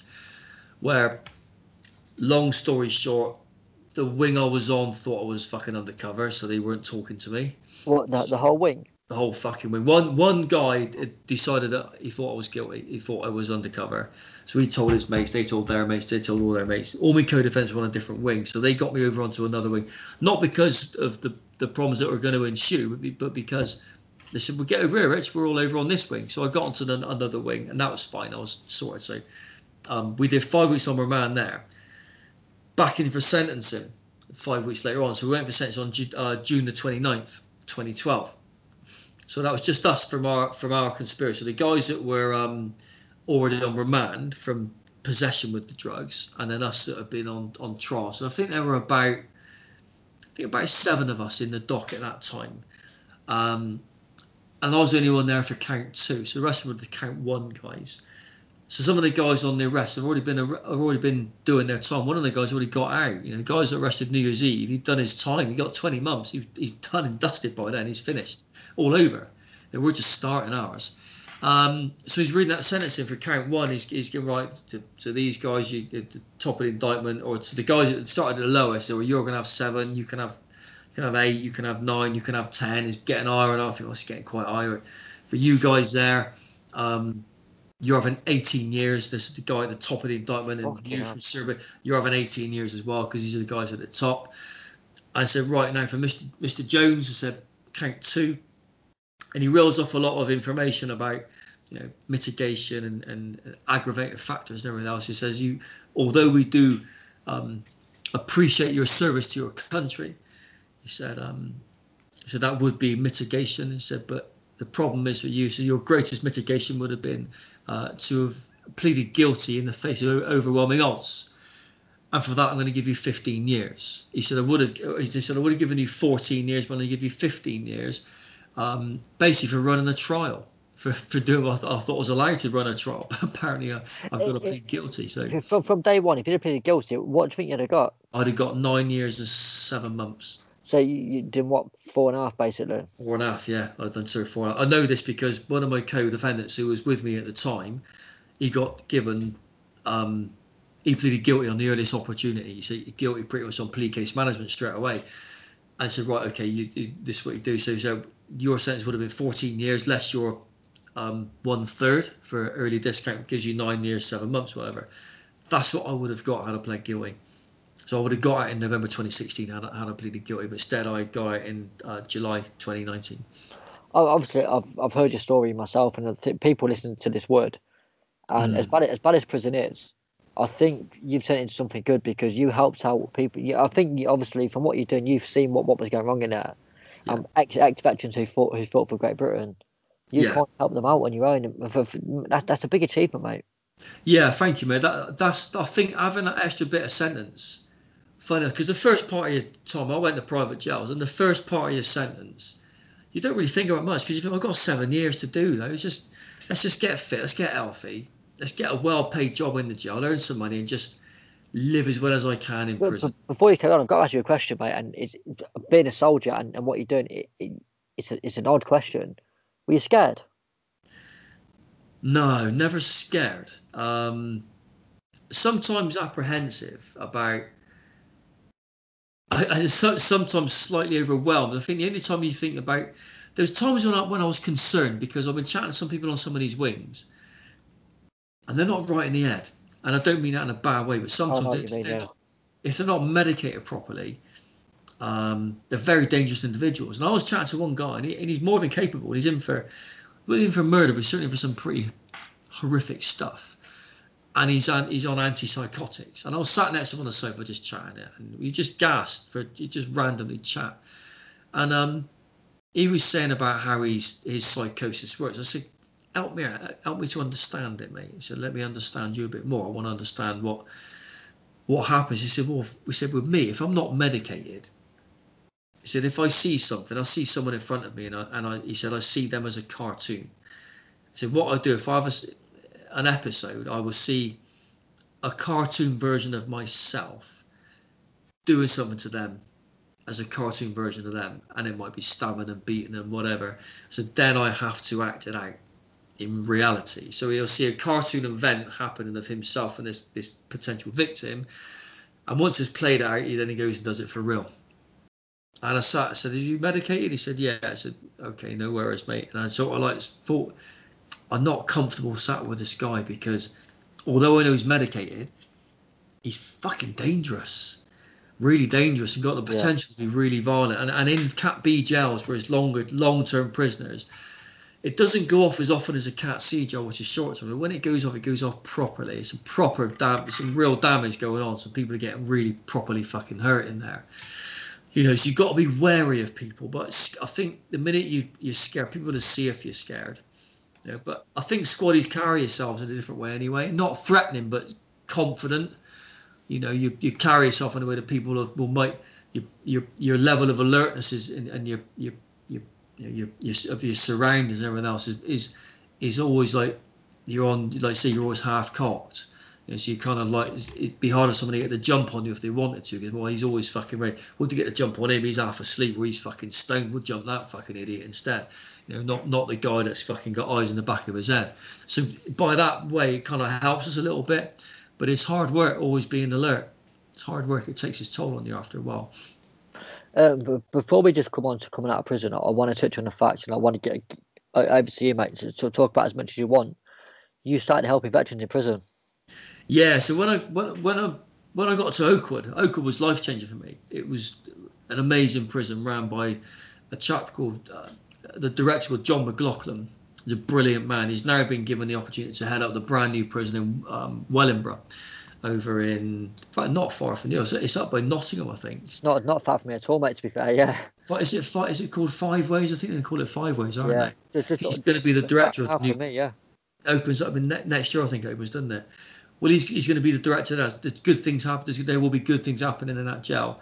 Now, what they do is their ethos in there is is a lot of long-termers there for a long time. So they think it's easier that the lads can take ownership of their own projects and be given the opportunity to try and empower you a little bit to try and run these projects. It's called peer-led initiatives, PLIs. So I identified that I was a veterans rep from pretty much the first few months of being in there. And over the sort of years I've been in there, I identified that certainly over the first couple of years, a lot of veterans coming in were suffered the same problems I did. Getting out, sense of belonging, substance misuse, violence, the sort of things the squaddies suffer with. I noticed we all suffer the same problem. It was a really shitty transition out of the army. So I spoke to the people that deal with intervention. Interventions manage your programs. They deal with your offending behaviour. So if you come in the jail for violence, say, right, you're going to do a course on violence or anger management. Do that course, tick a box, and you're fixed. You can move on with your life, that kind of thing. So I spoke to the guys there and I said, look, is there any courses for veterans? Anything specifically written to address our mentality? So they got back to us after a couple of days. Said, no, there's nothing out there. I said, right, can I write a course? So what do you mean? Well, can I prepare a course? Can I write my own course and look at maybe introduce something? Well, yeah, Karen. So my job at the time involved me having access to a laptop. So I just fucking wrote a course. I just basically hammered out this 12-module course called Project TLS. And when I completed it, I gave it to an interventions team and said, look, can you look over it for me, please, just see what you think? They looked over and they got back to after a couple of days, said, fucking hell, I said, this is incredible. I said, you've done really well. I said, you formatted it correctly, you've got everything in place. I said, it's ready to be delivered. Do you want to deliver it? I said, well, yeah, I'd fucking love to. Didn't swear. Said, yeah, I'd love to. So, I know I might have swore actually. So basically, long story short, as I started delivering Project TLS in Oakwood, November 2016, and I continued delivery up to the point where I left in 2019. And to the point when I sat down with the director in his office prior to leaving, they said, look, come back in a few months' time, sit and have a meeting, we'll talk about funding. We get back in the prison to continue delivery as a job. Self-employed and under my own flag, but funded by the prison to go and deliver and support veterans. So that was all set to go. Set to start around about April 2020, but something weird happened around April 2020, didn't it? Last year. Lockdown, you couldn't leave the house. Yeah, we all got locked down back in jail again. So that it was put on hold for the foreseeable future at such time. As we record this now, the pub's open today, May 17th. So can you go back in? Can you from any time now? Yeah, no, I'm waiting. I've emailed them now, so they're waiting to set the protocols in the prisons because they're still on lockdown at the minute. So the prisons are on full lockdown. The prisoners basically have been in there behind the doors for over a year, so they're not having a good time. They must be going crazy. Well, especially the guys that were supposed to be coming home and going on day releases. That's all been stopped. So all these guys doing 10, 15, 20 years, they get to the last point in the sentence, like the last 24 months when they're supposed to be going home, seeing their families. They've not had any of that. None of it. I'd be going absolutely wild. They're going nuts, mate. They're going absolutely bonkers. Before we finish, mate, I've got to ask you, when you come out of prison, the first day you come out, is it weird? Is it the best thing in the world? Is it kind of, I don't know what the fuck I'm going to do now? How was it? All of the above, yeah, everything. I mean, I've been getting periodically released for 2 years on a day release, every fortnight home with the missing kids, once a month home for 3 or 4 days, and that builds up over that duration. But nothing can explain when you finally walk out of prison. In fact, what I did, I recorded it. I had a phone in my locker in this called the vehicle lock. We got our own lockers in there. I had a phone and I switched it on and I recorded me walking out of that prison as I walked out. It's on my Instagram account. It's one of the first videos. It's actually got me walking out giving a commentary and I can't even get my fucking words out. I'm that overwhelmed. I don't know what to do. I don't know how I should be feeling. You see me walking out of the jail. So if anyone's watching, go onto my Instagram, have a look on there because I've actually got the moment I was released walking out of prison. But it was weird. Not so much the initial first couple of days. So I've been used to going home for 3 or 4 days. What was weird was when I get my temporary license to go home for, say, I think maximum was 5 days, I'm used to going back to jail after 5 days. It was day 6 when I was still at home. Yeah, that's what made the difference because I'd be going back home, back in the jail again. Yeah. So that's when you kind of set and you're thinking, I'm free now, I ain't got to go back. Yeah, and that anxiety of going back, not the anxiety of going back in the jail, that wasn't a problem. It was anxiety of being late because if you're late, you're fucked. So what really was the problem was day 6 and I didn't have to go back to prison. It's like, I'm actually free. So look at the clock. I fucking got to get back home in a minute. What's going on? It was weird, and I kept thinking about it. But then I started to start enjoying life a little bit. And one of the hardest things I got used to was, because I'd lived in a cash society before going away. Everything was cash. I'd never used my card. Contactless came out while I was away. Yeah. I was going into the garage, right, putting fuel in the car, going to the cash point, drawing the money out of the cash point, going into the garage and paying the cash to the woman behind the thing. I was doing that for weeks on end. And I thought, why don't I use my card? Just miss out the middleman, just pay the plastic. It was a hard habit to do. But now I've got on my phone and I love going into the coffee shops because of the smells and seeing the cakes. I don't buy the cakes, I just buy a coffee. But it symbolises freedom for me, as does a lot of fast food junk, because I can do it. You know, not that I live on it now, but occasionally it's nice to go into a Costa and just smell the coffee and hear the sounds. It hasn't been good the last year because it's been quiet, but I love going in and seeing people enjoy themselves. Normal people going about their daily business. And I'm, for the first time in a very long time, I actually feel like I'm part of that community now. I actually feel like I'm in there. I'm one of them now. Before I never was. Before I was always like that satellite, just either a squaddy or someone that can't engage because I don't know where I'm going to be. Now I don't think too much about, you know, the other side of that door. I can plan further ahead than that. It's very different. 2 questions I got last, mate, before we finish. Well, when we finish, I want you to plug your book and your social media, but 2 questions before we finish. First of all, I'm a big football fan. I'm a Cov fan. I've been to Bristol Rovers and Bristol City. Are you red or blue? Neither, mate. Neither. Do you know what? My old man was into rugby, and if anything, I was brought up to the football's full of pussies. I know that's not true. So no. Do you know what? I never supported either. But do you know what? While I've been away, City have done really well. Mate, they've done really well. Yeah, I'm on the Rovers side of town. But if I had to go, I'd have to go red.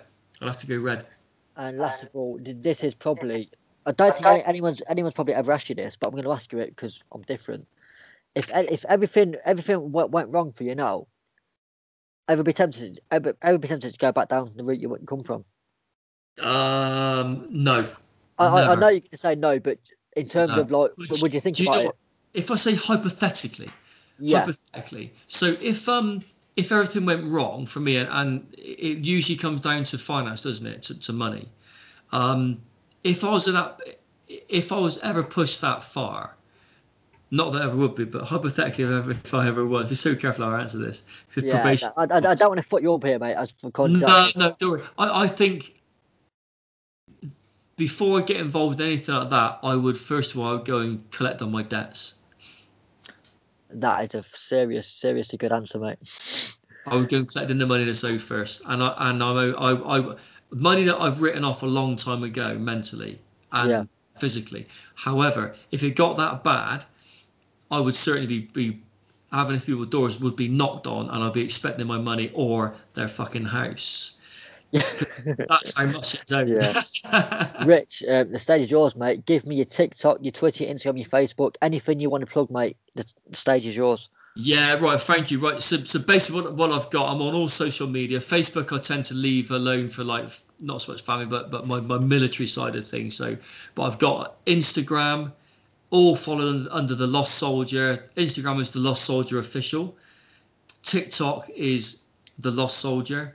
The Lost Soldier Backup, the Lost Soldier 1, because they keep getting banned. I'm also down on Twitter, which I don't use very often, and I'm on LinkedIn as well. I'm on all the social media. Just type in the Lost Soldier. You track me down pretty quickly. What is your Twitter, mate? Because we're big on Twitter, so I'm going to give you a little tweet and stuff. So I think I've got it down is I'm actually on as the Lost Soldier. I think. Lost Soldier. Yeah. Also as well, like I use TikTok as I said to kind of watch the videos, but I'm going to give you a little video on TikTok, mate, just to see what we've done in that. Yeah, cool. I'll do that in a bit, and I'm going to release it, I think, on Thursday, mate. But I'm going to release it in 2 parts as well. So cool. I'm on YouTube as well, mate. So YouTube under Lost Soldier, but the link for that is in my bio on TikTok. So I've got a couple of episodes on there. I'm basically doing TikTok. You get 60 seconds. So I've done some long. I've done one called Robbed, which talks about the first time I ever got robbed.